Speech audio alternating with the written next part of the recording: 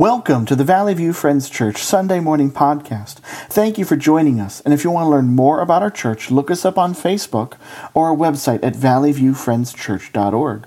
The 2020 election is just a few days away, and Valley View Friends Church will be taking some time during the Sunday morning worship service to pray for the nation and the election.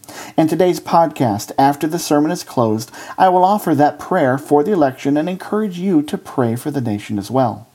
Today's message is called Holy, and the text is from 1 Thessalonians chapter 4, verses 1 through 8.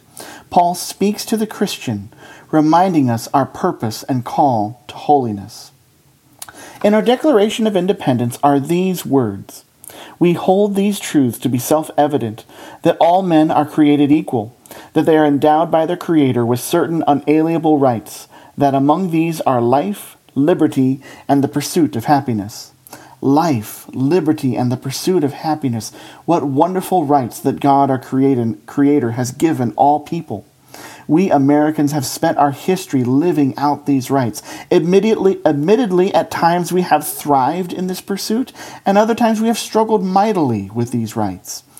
There is a secret to these rights, life, liberty, and the pursuit of happiness. They only work when you receive them from the Creator. Life is only real when it comes from Christ. Liberty is only meaningful when it comes from Christ. And the pursuit of happiness is only worthwhile when we do so in the pursuit of Christ.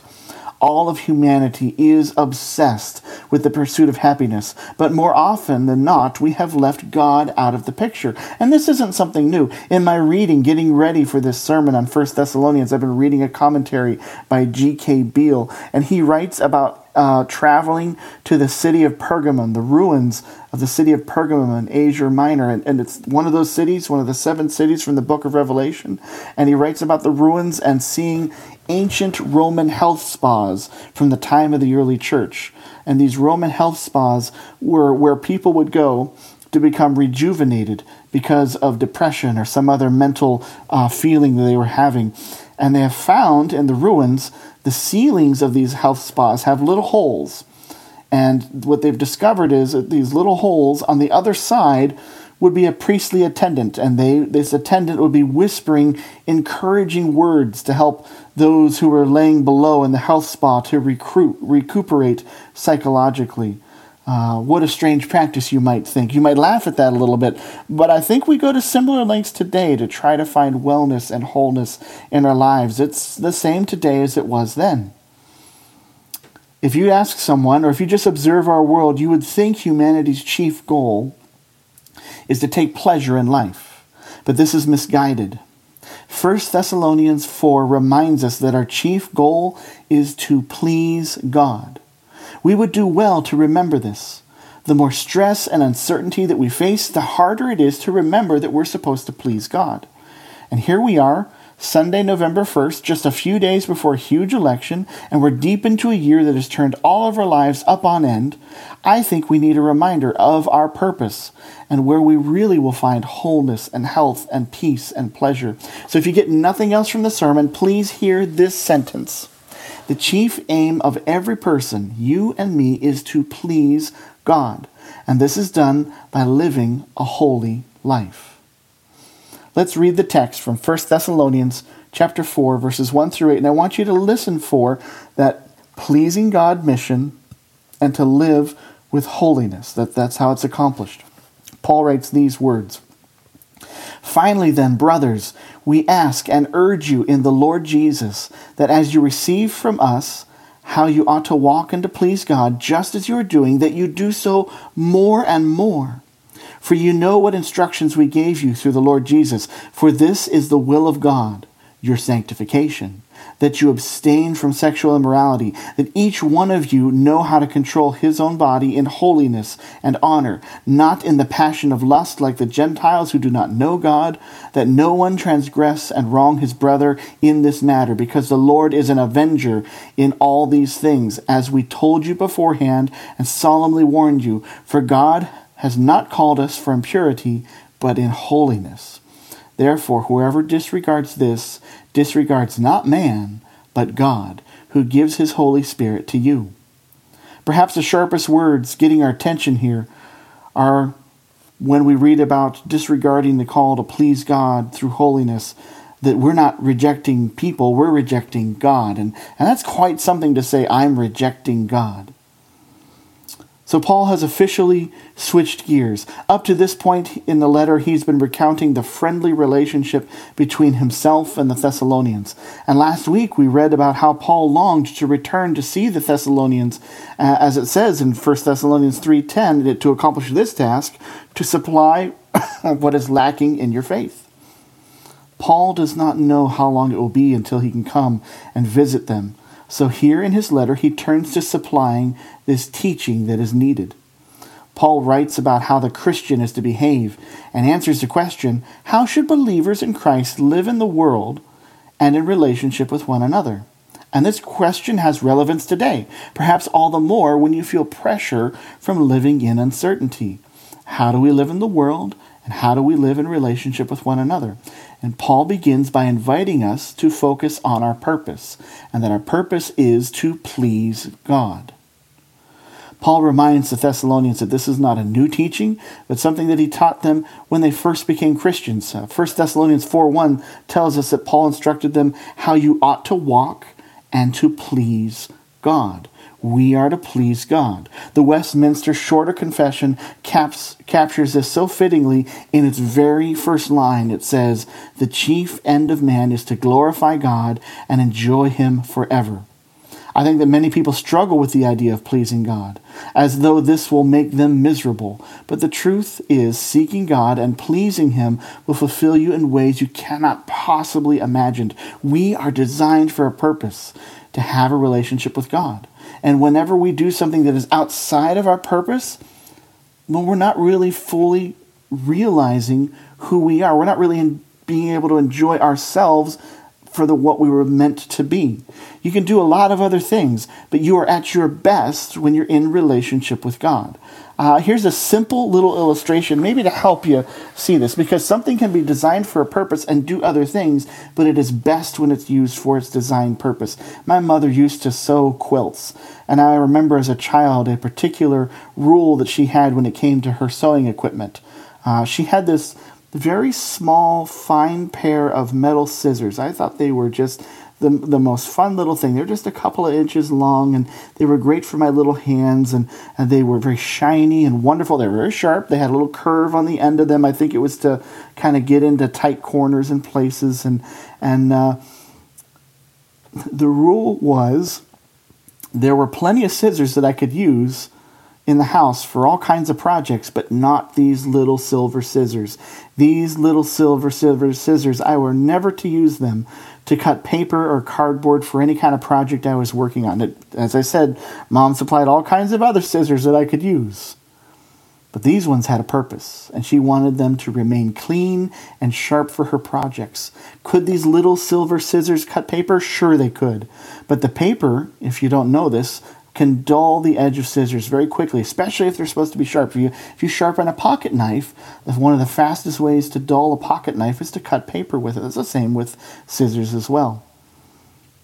And as a little boy, not only would I want to cut paper with scissors, but I would cut paper that had bits of glue and glitter and tape on them. And so the scissors I would use would always get really messy. And Mom said, no, not with the little silver scissors. Those are for quilting. They're not really made for cutting paper. They're too small for that.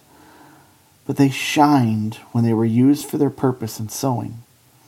And there are a lot of things that we as people can do. There's a whole bunch of things that are within our ability, but we shine the most when we please God. Over and over in Scripture, we are told that pleasing God is our purpose.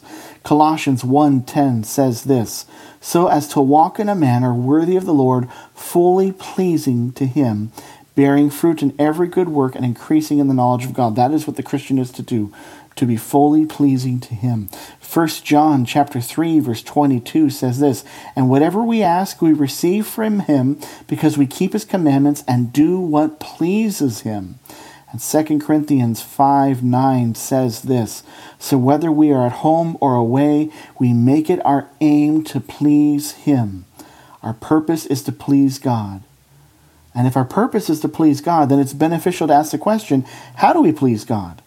Now, this is different from how do we have a relationship with God. That relationship was made possible by Jesus dying on the cross from us, conquering the grave, rising on the third day, coming back to life, and offering us eternal life in heaven, paying for our sins through the blood on the cross and offering us salvation. Once we receive Jesus as our Lord and Savior, we must ask, what does it mean, and what are we to do to please God? And the Bible gives us many answers on how to please God, like bringing Jesus praise and glory, proclaiming the gospel, serving the orphan and the widow, loving your neighbor. But 1 Thessalonians chapter 4 focuses on holiness. We please God by being God's holy people. Holiness is not always a welcome word in our world. For some people, it represents someone who thinks they are better than others, that they've conquered sin and now they're holy in all their actions. There's a humility that should come with holiness, not a better than thou, but a humility.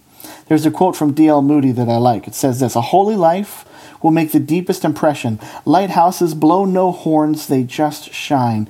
I think there are a lot of people that when they think that they've got it figured out, they try to toot their own horn. Holiness should just be a shining in our obedience to the Lord. For others, when they think of that word holy, they just think holy is the equivalent to boring. Where's the fun in following all the rules? And this isn't a new thought. St. Augustine, one of our most important church leaders, who lived between the year 354 AD and 430 AD, lived 75 years. He helped shape so much of the critical theology that we have today as Christians. One prayer that he prayed early in his Christian walk is one that might make you laugh, but I think it echoes that idea of holiness we sometimes think of as boring or something we don't want. His prayer was this: "God, make me good, but not yet."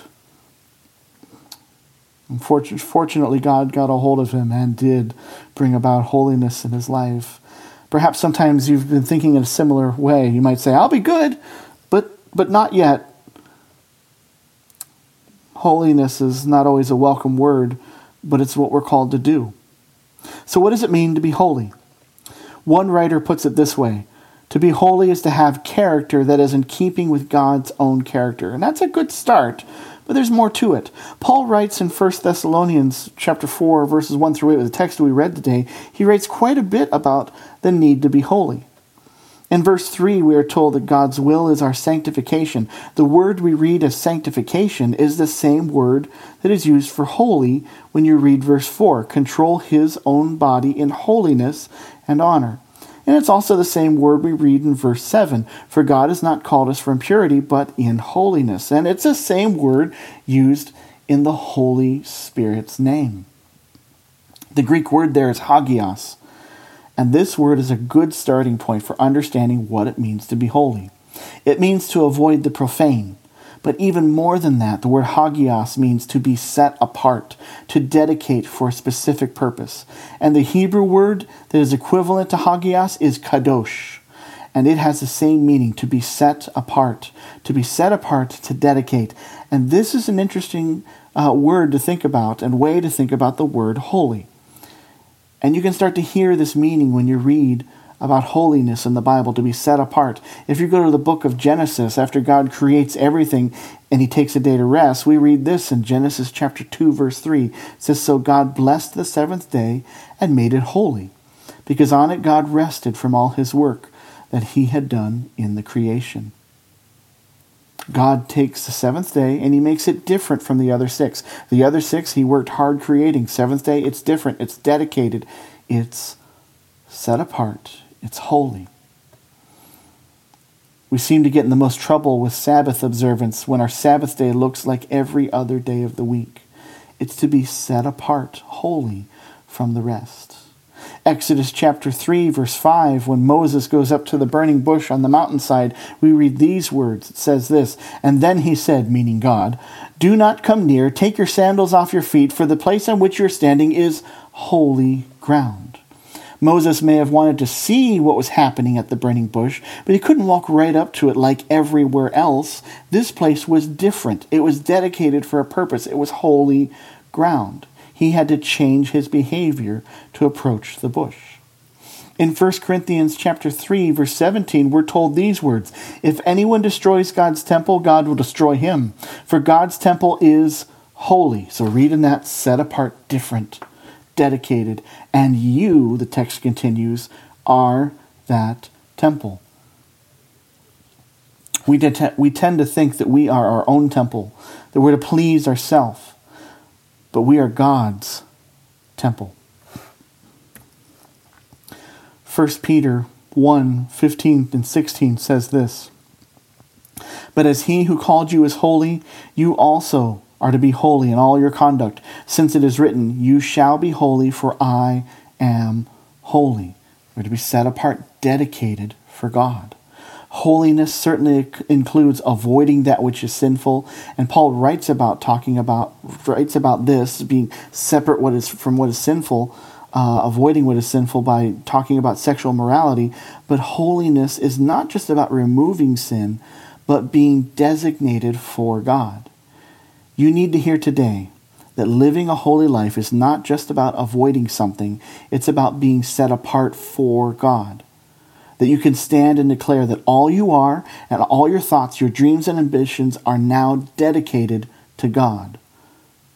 See, holiness should give us hope that we draw nearer to God, not just getting junk out of our lives. I mean, sometimes I think we approach holiness with, I got to face all my bad stuff and deal with it and just conquer it. And I got to look at all the things I'm ashamed of. And yes, it is a part of holiness to abstain from sin, to live a life that follows God's commands, which means we got to give up stuff that is against his commands. But the hope part of it is that holiness means we are drawing nearer to God. I'd encourage you not to lose sight of the mission. Paul speaks of that mission as living to please God with holiness, and he makes this concrete by using the example of sexual immorality. And there's something I want to point out to you about this sexual immorality that Paul writes about. He expects non-Christians to behave this way. I mean, look at it. Paul is writing saying, we expect the Gentiles to do this. This is how they think. But Paul knows there's to be a distinction between the behavior of the Christian and the non-Christian. The immorality is a problem for anyone and everyone, but Paul expects the Christian to be set apart, to be holy. It's important for us to understand, outside of the Jewish and Christian communities, the word sexual immorality had no meaning. Never would these two words be put together. The ancient world had no concept of sexual immorality. It was like a fish swimming in water, and it doesn't know that it's in water. The culture had no concept that such a behavior and living was destructive and sinful. A Greek philosopher, a very famous Greek philosopher, Demosthenes, said this, and was well known for saying this. "Mistresses we keep for the sake of pleasure, concubines for the daily care of our persons, but wives to bear us legitimate children." Sexual immorality had no meaning to the non-Christian culture in Paul's day. The pagan world simply did not think of sexual promiscuity or indulgence as wrongdoing. It was like breathing air. It was like going to school. It was like working for your pay. Thus, sexual immorality was not immoral to them. So to be holy, to be set apart, a clear example was to remove oneself from the casual sexual practices of the community. But remember, the desire to pursue our own happiness is strong. I know people are often tempted to match the culture. And when this happens, sin, that doesn't even look like sin, seeps into our lives. Because it's so common in culture, we have an inability to recognize it, because it comes camouflaged by being ordinary. Everybody does this. It makes me feel so good. It's a camouflage sin, just like the sexual immorality that Paul was writing about to the Thessalonians. Watch out for sin that is so common in our society that we don't even recognize its danger. Just to give you a couple examples to think about, we might find in the practices and places like this sinfulness that we don't even realize is sinful, like the idea of being busy. Everybody is so busy all the time that we fail to see that we no longer really give time to God. We give it to many good endeavors, but not to God. Have you let busyness, because everybody's busy. You greet someone on the street, how are you doing? And they'll eventually say, I've been really busy. It's so common in our culture that we don't even see the sinfulness that can be in the busyness. Social media is another place that I think sin can hide. I'm not saying social media itself is sinful, but when we measure our worth by likes and shares, that's a problem. When we shame, chastise, judge, or block people on a screen in a way that we never would if we saw them face to face, that's a problem. Sin can hide in places that are so common that we have trouble recognizing it. And perhaps the emotions and the divisiveness we feel about the election fits into the category of this that's so rampant in our culture we cannot see the sinfulness in our political behaviors. It would be worthwhile to pray and ask God what in your life has become so common and ordinary that you may not see it as sinful in God's eyes. This entanglement with sin distracts us from our purpose of pleasing God by living a holy life, so be aware. Resolve no matter what, that no matter what life throws at you, you will seek to please God by being His holy people. Come November 4th, whether we know or not know who holds office, or whether we know or not know or agree with them, if you're a Christian, your goal is still to please God as His holy people. Do not let this week, this year, or anything else you face change that. Live to please God, and living to please God will go a long way to bringing healing to our community. Proverbs 6:7 says this, when a man's ways please the Lord, He makes even his enemies to be at peace with him. Heavenly Father, help us never to forget our purpose. No matter where we find ourselves in life, remind us that our purpose is to please You.